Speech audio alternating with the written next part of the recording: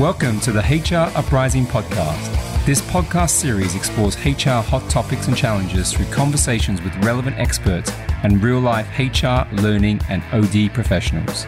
The HR Uprising is about learning through collaboration and evidence-based action. We want colleagues to have the confidence and skills to rise up through their organizations by delivering real, lasting business value.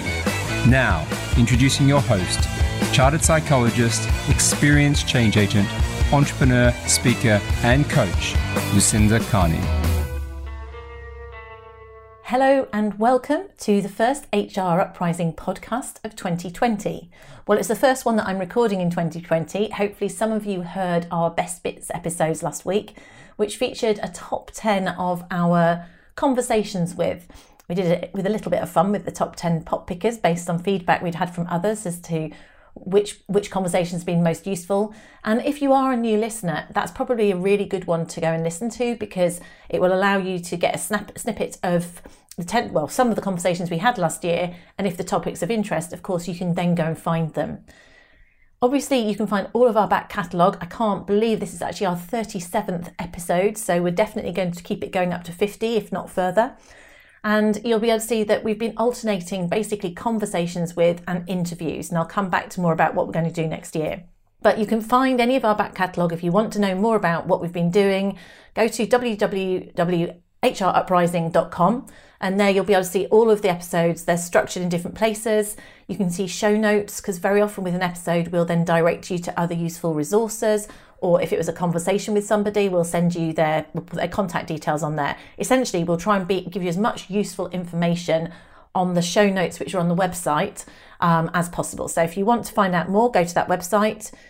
If you want to collaborate more, because what's the HR Uprising about? It is actually about sharing useful knowledge, not just the buzz, not just the buzzwords. A lot of it's about demystifying, because I like to be quite practical and common sense if I can. So it's demystifying some of these buzzwords and working out, what do they mean for us? If I'm a people professional in a large, medium or small organisation, what does that mean for me? What can I do with this information, and how can I add value? Because ultimately that's our job. So for me, that's the point of the HR Uprising, is sharing information that can help us all add value in our organisations, but also building a platform where we can collaborate and learn from each other. Talking of platforms, please do get in touch and connect with us. Connect with me on LinkedIn, Instagram, Twitter, all of those. You can look at Lucinda Carney or HR Uprising. I think I'm pretty easy to find. We've got a LinkedIn group which is building. We've got 150 people on it, called HR Uprising, and LinkedIn has made it quite hard for groups to interact lately. We'll see if that improves in 2020. Hopefully it will. I'm also active on the HR Ninjas, which is a really nice interactive group, and that's on Facebook.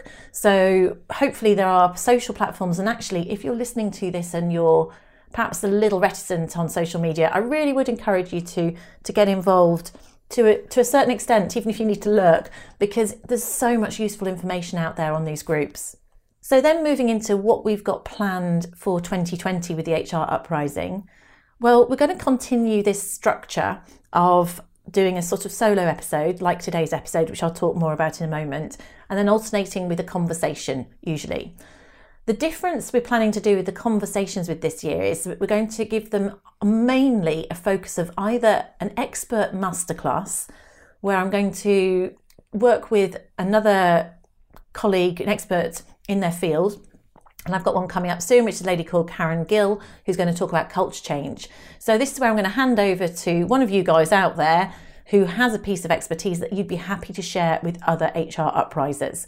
So it'd be more educational than an interview, because I think that's more practical and more useful. So that's the goal with those. And then the second option that we're going to look at is we're going to use conversations with CEO. So the theme is kind of what CEOs want from HR. So again, for those of you who've been listening to the HR Uprising for some time, you know that one of the things that I'm passionate about really is helping us to be valued, to have our value seen within organisations. And by doing that, what we need to do is we need to understand what those CEOs, the senior people within an organisation, really want from us. So I thought that would be quite interesting. So I've got a few CEOs that are people friendly lined up to find out from them what their views are on the value of HR. And so hopefully that series will also be of interest. If I've got listeners out there who've got a CEO who would be up for taking part in one of those conversations with, please do get in touch with me. Through any route actually, but actually particularly good is through Instagram, in terms of the connecting and things like that. The other one is if you're someone who's got a particular piece of expertise that you'd be happy to do a masterclass, which I'm sure there are lots of listeners who could. Please, could you get in touch with that? So I can only do that if you tell me what, but tell me, not just the person, what it is the masterclass could be on, so we can make sure that we've got a real breadth of things. And further to that, if there's a topic you want me to do a solo episode on, or to find someone who's an expert on, again, please let us know that. So on to the subject of today's podcast. And this was suggested by Alison Singer. As I said earlier, it's really appreciated where you're suggesting what topics you'd like me to research for the podcast. I'm very grateful for those, and we've got a number of others coming up that I'm going to be looking into and recording imminently. So this one we thought was relevant because it had been mentioned a couple of times. Actually, I know someone else asked for this a couple of months ago. And something that we all know, we've all heard of, succession planning, we kind of know what it is. But when you look into it, there's so many HR jargon terms in there that I thought that probably this is a bit of a jargon buster, maybe, and we look at it that way. So what would we define as succession planning? Well, I believe it's a strategic talent management activity. The purpose of it, in my experience, is predominantly around risk management. So it's often done in quite a narrow way, sometimes behind closed doors. But I would encourage many of us to think about it as more of a strategic flow of future talent through the business. So we should think about it maybe more broadly. In terms of the way I'm going to deal with these podcasts, though, I'm going to look at certain topics like identifying key roles. Should you have a top-down or bottom-up approach to succession planning? Terms like readiness, potential. What do we mean by that? What do we mean by bench strength, flight risk? And then I'll talk about things like the 9-box grid, which are bandied around. Some people love them, some people hate them, but what is it? And you can make your own decisions whether it's useful for your business. And I'm also going to lead into the leadership pipeline and also touch on the boomerang effect, which is something that's been requested by someone else. I think it's Siobhan Goldman, but I'm going to do a separate podcast on that itself. So if you're going to do succession planning, and actually I would encourage that every business of every size should consider succession planning to a certain extent for the risk management issue in the first place. And the reason I say risk management first is the second part of it is it's about talent management and talent retention. But if we look at dealing with risk, is that the reality is that certain roles, whether you're a large organisation or a small organisation, there could be a huge problem if people disappear from it, certainly in the short term. So the concept of the CEO or the FD is knocked over by a bus, that could cause a big problem. Interestingly, it's often in the larger organisations that deal with this more formally and have these successions plans built in, yet in the smaller organisations, it could be more business limiting, because the reality is a larger organisation has very often got good seconds in command, and those people who are operating strategically have got others who can keep the doors open, if you like. If you're in an SME, actually, people might be completely paralysed if a key person went. And that's where often, if you took investment into a small business, investors quite commonly request key man insurance. And apologies for the sexism, that's what they tend to call it. And that is where they want to ensure that people have got someone, well, they may not have someone in a small business who can automatically step into the shoes of the founder, let's say. So what they might need to do is pay for consultancy or external expertise for a period of time. So they need budget for it. Either way, the reality is certain people in a business are very key to the future. So what you need to do in terms of the risk management activity around succession planning is ask yourself a few questions, assuming you've not got this in place already. So which roles or positions in your business or organisation are essential to either the survival of the business or delivering the strategy? And that's one way you can take back and think which ones are essential to taking us forward and driving it forwards. And the second one is which roles require highly specialist knowledge or skills that are difficult or expensive to recruit in or replace. So what that's identifying is, you think about that is going to slightly different. There'll be slightly different pieces. One might be very senior. The other roles may not be so senior, but they're very niche. And it's quite easy to overlook that somebody, let's say, who has a particular understanding of your network infrastructure, which happens to be highly customized. Or this is an interesting one, actually, you've got an HR population, because my experience is that very often the people who are put down as successes, it's your classic CEO, it's your FD, it's your sales directors, those people, and maybe people are culminated to customers, etc. Those are automatically on the succession plan, despite the fact that succession planning is done by HR. HR is very often not seen as being particularly crucial to the future strategy of the business. Now, that is something that we should be changing personally. But let's say there's someone in HR who oversaw you're using a specific system. I'm thinking of something that's highly customized, like SAP or Dynamics or something like that. You've had to invest hours and weeks and loads of pain into setting up a specific system. They're the only one who knows how to use it. If they walk tomorrow, that could be incredibly tricky to undo. In fact, it's very costly for the business because they're the only one who actually understands why or how it's being configured or how it runs in a certain way. Yet often they'd be overlooked. So I would encourage you to, yes, of course, the obvious, the usual suspects, the board are going to be considered. But are we thinking about people who have niche knowledge in your business that would be quite hard to bring in? And then this is kind of similar to that kind of idea of it. Those are sort of roles. Are the people who've got specific relationships or customers as well? So, in terms of, let's say that it's someone who happens to own the relationship with your biggest customer, probably be quite a problem if they went. So are you making sure there are other people that's managing the risk? So those are the questions that you need to think about. So which roles are essential to delivering the strategy? Which roles require really specialist knowledge and skills that are hard to replace? So that might be your technical skills. And are there people who've got key knowledge or experience that's specific to your business that would be a problem to lose? So thinking about risk, that's key. And we'll talk later about flight risk, which is the typical terminology we use. But just as a common sense, the first thing you do is which are the roles and who are the people in those roles? And then you sit back and go, actually, what are the chances of them leaving? Are they a flight risk? And that would be something that we'll talk later about how you can do that. But that's your starting point in terms of your risk planning. Many organisations don't go further than that for succession planning, which is okay, but I'd say it's short-sighted. I believe you should also have in place a thought around bottom-up succession planning, which is less traditional, but probably worth thinking, where you might want to think about the key skills of a particular role that are required and the future potential that you've got as a business to meet it. So this is more, I'd say, about career planning or about skills.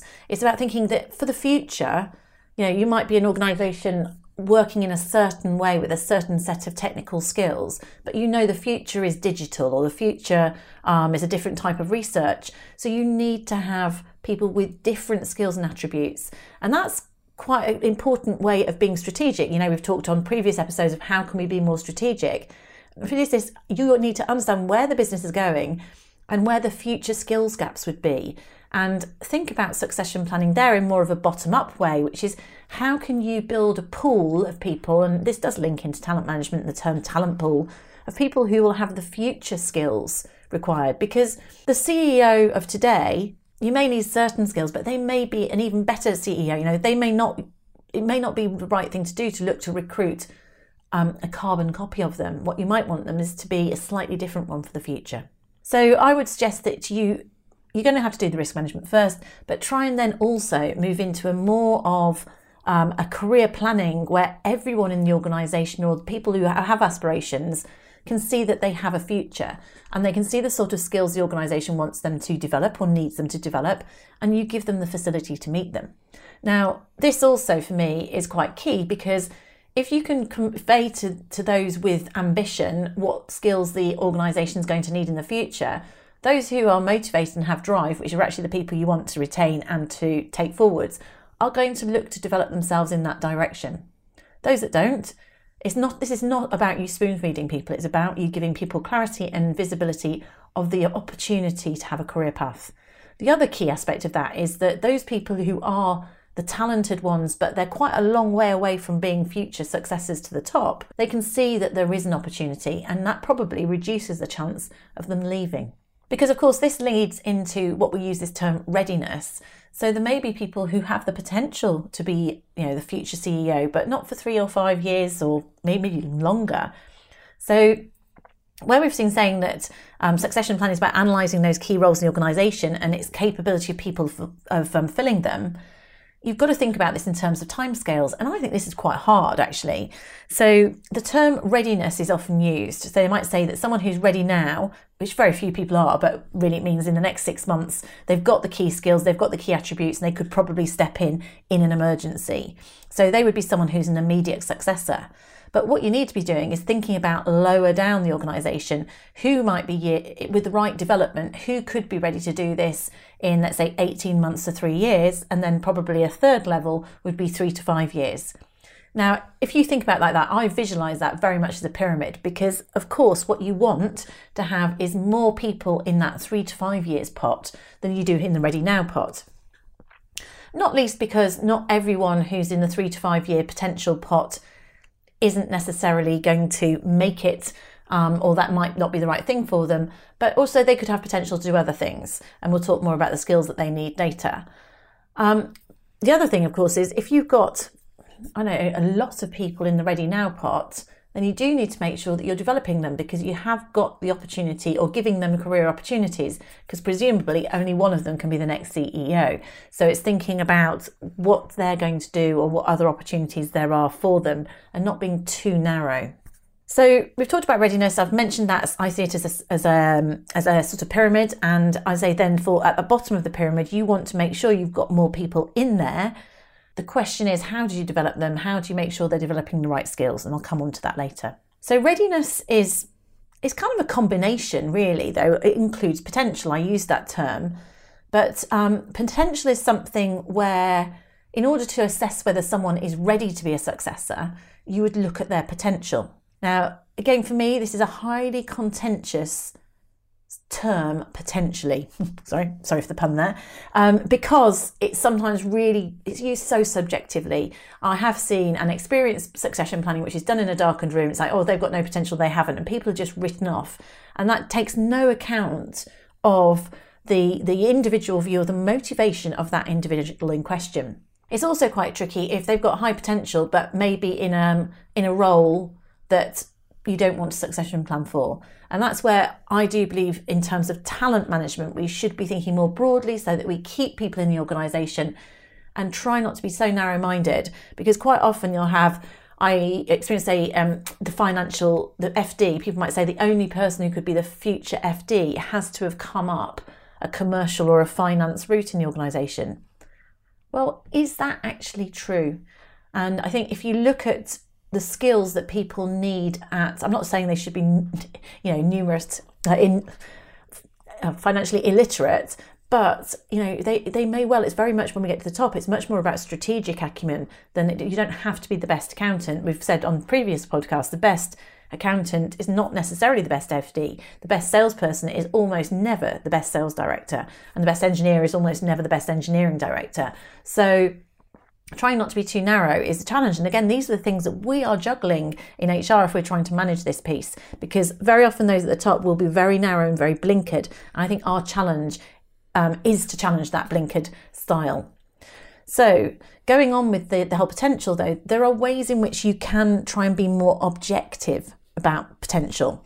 So you might look at key competencies. If you're being really robust about this, you might identify the key competencies that you're going to need at a senior level in the organisation, and then you can assess people against those competencies. We've got a download on this where I've looked at various ways in which potential is assessed. Some do it through numbers. So they might say someone's got high potential or no potential, or they're promotable, or they've got lateral potential. Of course, that is also a point in time. It's a point in time assessment when you put a number on someone. And next year it could be different, which that to me means potential isn't that robust an indicator. It is still a judgment, so we should always be open-minded.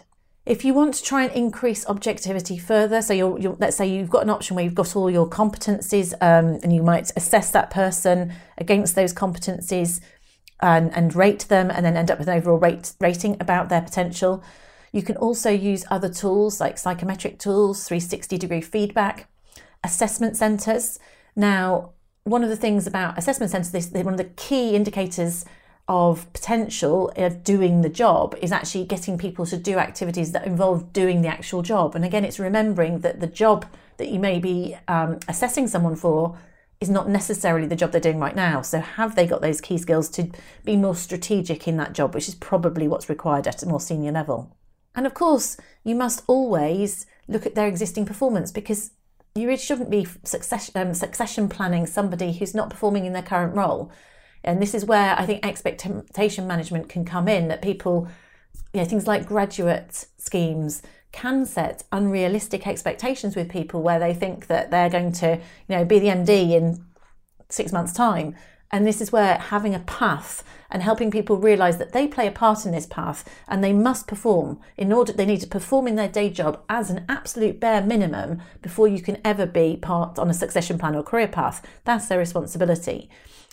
If they're then performing, then it's about looking at their skills and their potential against the competencies that will be required in future, as well as the competencies that are required in their current role, and then developing them against those and putting development in place. Taking this further, and I mentioned this earlier, and I think this is the huge bit that you can't underestimate, is the individual's view in this. So a lot of the competencies that might be being assessed, they're often assessed by the line manager. Maybe if you use 360 or an assessment centre, then it's other observers. But I do think it's important to take the individual's view into question. I really do.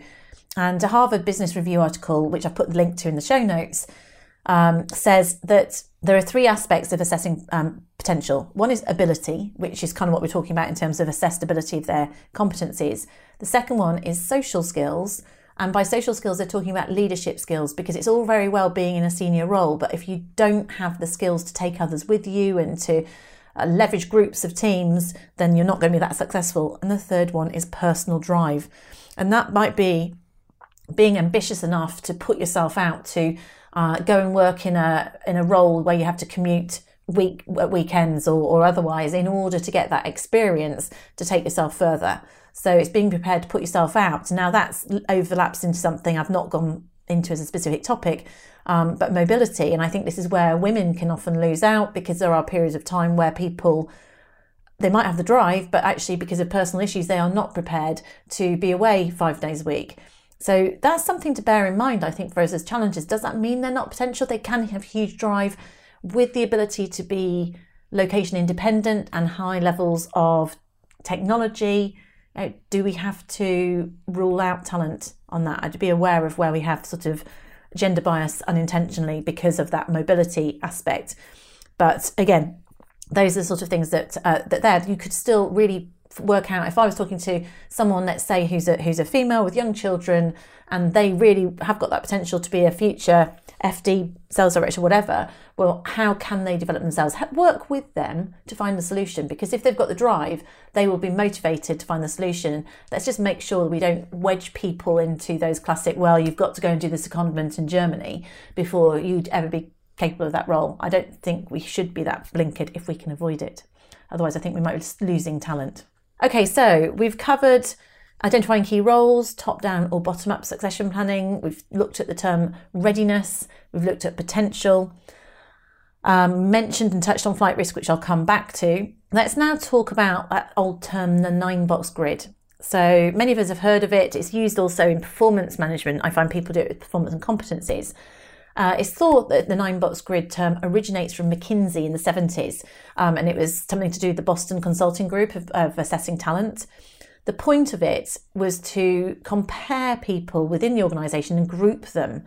And the point of that, again, was so that it was assumed that therefore if you were in one of these groups, and obviously it's a 3x3 grid, so you've got 9 boxes, then whichever group you were in, then you'd have similar development needs. But not only that, they were deciding where to prioritise spend. So they would be prioritising spend towards the top right of that particular grid.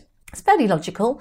The 2 axes are based on performance. So where I said earlier, you want to make sure that the person is definitely performing and potential. And we've talked earlier about how we measure it.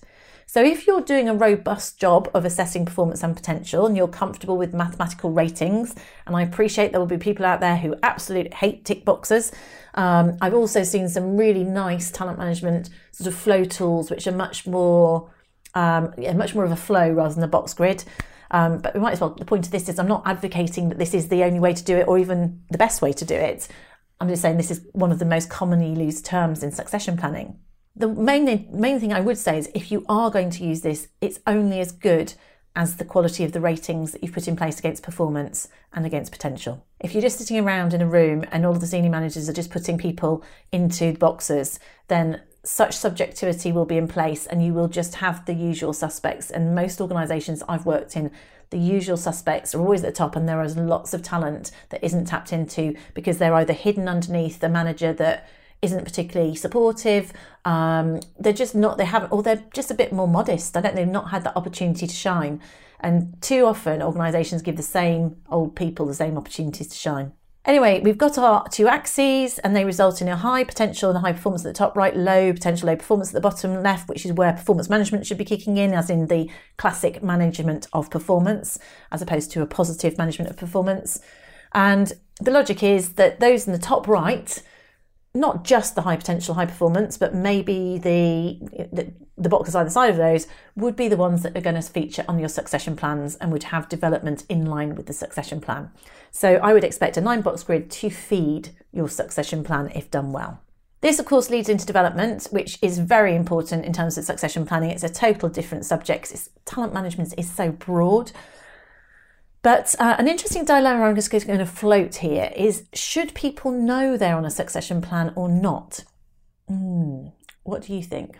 It's a bit of an ethical debate, isn't it?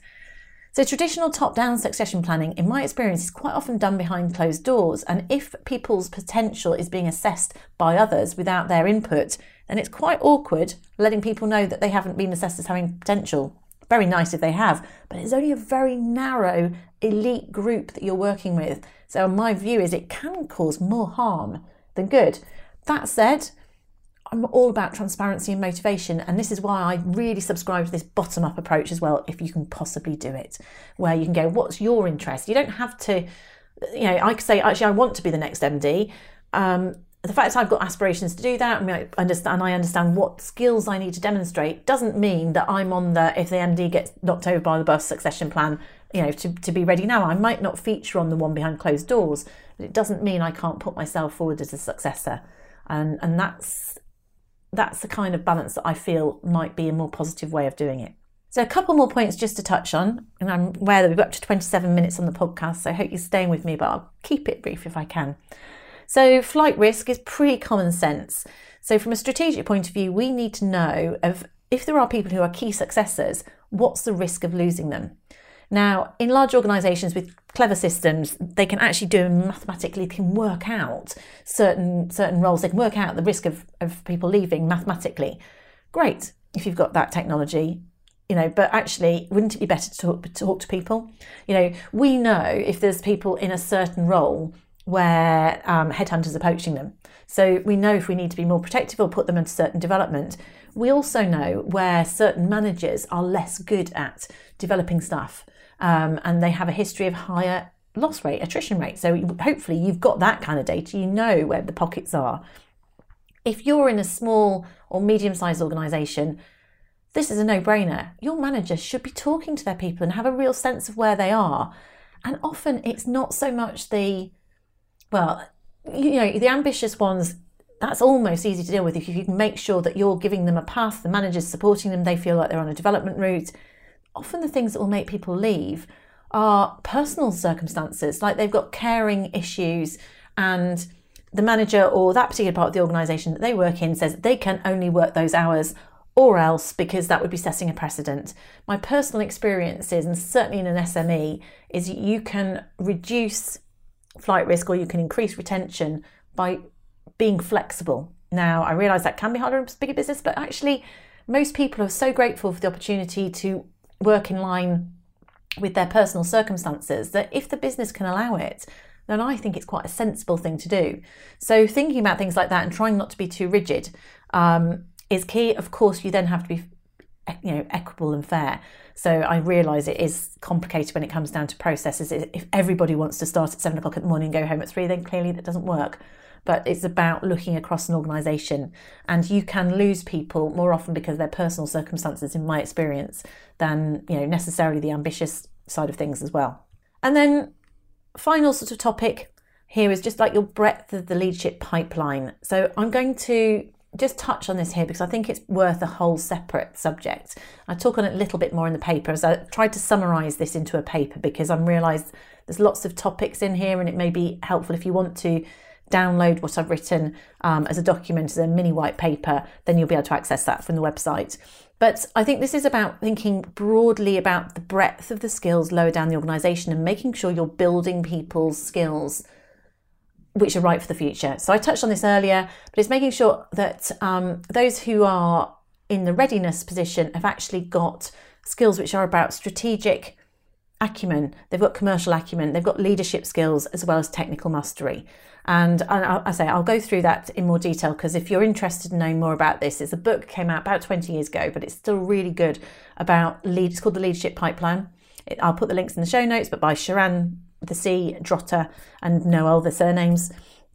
And it talks about how we need to go up an organisation, pick up key skills as we go up it, in order to build a strong leadership pipeline. Those leadership skills, we need to build them. Where it becomes a problem is where people have just got technical mastery and they go straight into a very senior role without having built any of the self-leadership. It links back to that Harvard one. They don't know how to lead others, and then therefore they're not going to necessarily be as successful. One subject that I'll just mention, which I think we'll do in a future podcast as well, because it's a way in which you can fill your leadership pipeline, if you like, is something called the boomerang effect. So it doesn't always have to be people from within. Sometimes we've lost talent because we've maybe not managed it well enough, or sometimes it's inevitable, but they might come back. So thinking about how you can maybe bring in talent from outside that's worked from the business before is also something you could consider for succession planning, if you're aware of them and you're able to keep connected. So in summary, where should you start if you're going to do succession planning? I'd say first of all, start by defining the key roles and the skills that are required to succeed in those. So it's the skills that you need. Understand which ones are the priorities or provide the greatest flight risk. Implement a process that allows you to objectively assess performance and potential as part of your performance management, your ongoing performance management and career planning cycle. So that should be something that on a regular basis you're able to gather that information. If you're going to use something like a 9-box grid approach, try to make sure that the inputs are as objective as possible, which links to the previous point. Then you can map your highest performers from the 9-box grid, or if you choose a slightly different variation on a grid, however you choose to define your highest performers, then you should be mapping those over to the roles that require successors. And that's where you can then do a gap analysis. So you can say, okay, so we've got gaps in this certain area, or we've got a real massive talent in this other area. And think about what you can do with that strategically. Can we give the talent in this other area the technical skills to be a successor for a role we've got gaps in? What can we do to retain that talent and keep it engaged? So it's both look at the gaps and your excess groups of talent. Then it's about development. This is where, if you're in HR, you need to be working with your development team. It's about making sure that people feel they've got the visibility of a career path and the development plans in place to develop the skills they require for that role. And if you've got extra numbers, think about how people can be developed into lateral roles. Often it's about a challenge. It doesn't have to be just an upward. It's people feeling that they are developing. Ultimately, these are the ones who are your top performers, and you want to keep them in the organisation. So it's talent management and succession planning. You see almost they fit completely hand in glove there. So I'm hoping that was reasonably useful to you. As I think you'll have gathered, I mean, as much of what we do, it's largely common sense, but there's loads of jargon in it, hence I'm calling it a jargon buster. And it's fitting into a culture of risk management and continuous improvement. It very much needs to link into development as well, but it's just as important in a small business as it is in a large business. And I think in a small business, that's where we maybe need to be a bit more creative, and it's about saying that person's got talent. I'm not sure where they're going to be a successor, but as a business, we're going to grow. So we're going to need to keep them and develop them, maybe even into a role that doesn't exist yet. So hopefully that was of interest to you. I'd really like to thank Alison Singer for suggesting that as a topic. Really, really appreciate any feedback that you have on whether that was what you were after in that topic, because I can go down a different route if necessary, and suggestions for future topics would be very much appreciated too. If you are enjoying what we're doing with the HR Uprising podcast, I would be hugely grateful if you took the time to give us a review on whether it's podcast, whichever tool you listen to it on, whether it's iTunes or Spotify. And I found out we're actually accessible through Alexa now, which is quite exciting. It worked for once. For once, Alexa this morning gave me something, recognised what I was asking for. So you can get it through Alexa. So we really, really appreciate it if you do take the time to give us a feedback. The reason I say that is because it helps other people find us. There's loads of podcasts out there and it's a bit of a minefield. Of course, also, if you can recommend us to your friends, get involved in social media and interact with us, then that's also much, much appreciated, because we only want to do this if this is adding value to you. So one final thing just to make you aware of, if you are connected with us on this, the purpose of the HR Uprising, as I've mentioned before, is about encouraging collaboration and learning from each other. I'm going to be doing these masterclasses, which will involve input from people like yourselves, and also from CEOs. And one of the things we're going to kick off in the next 6 weeks or so, by the time you listen to this, will be a mastermind. We're going to do a pilot mastermind and also potentially some meetups, some potential connections and things. So if you're interested in a mastermind, if you've never heard of masterminding, it's kind of group mentoring. So it's not so much just a one-on-one mentoring, it's where perhaps you can get together as a group of people who work as a cohort, and I'll only have 6 to 12 people in the first cohort. There'll be no charge for this. It's just something we want to pilot and see if it's going to work. And we'll do most of it digitally, but we'll use technology to get together once every couple of weeks, share challenges, share what we're doing, what's working, and we learn from each other and we help each other with challenges in a sort of trusted environment. And so Mastermind it's used in lots of business environments. I'm not so sure about it being used in HR yet, which is why I want to try it. So if you're interested in that, do get in touch with me, message me, and we'll look to kick that off in February and trial it, see how it goes. So that's enough from me. Apologies, that's quite a long one. I didn't expect it to be quite so long, maybe because I did a bit of a waffly intro. Thanks so much if you've listened all the way to the end. Next week, we will be doing Culture Change Masterclass with Karen Gill. And then I've got some other future solo episodes lined up. So thank you so much for listening to the HR Uprising podcast. My name is Lucinda Carney, and have a great day. Thank you for listening to the HR Uprising podcast. You can access more information, including resources or links mentioned in the show, at our website, www.hruprising.com. Also, you might want to join our LinkedIn community or tweet to us at HR Uprising. We'd love to hear from you.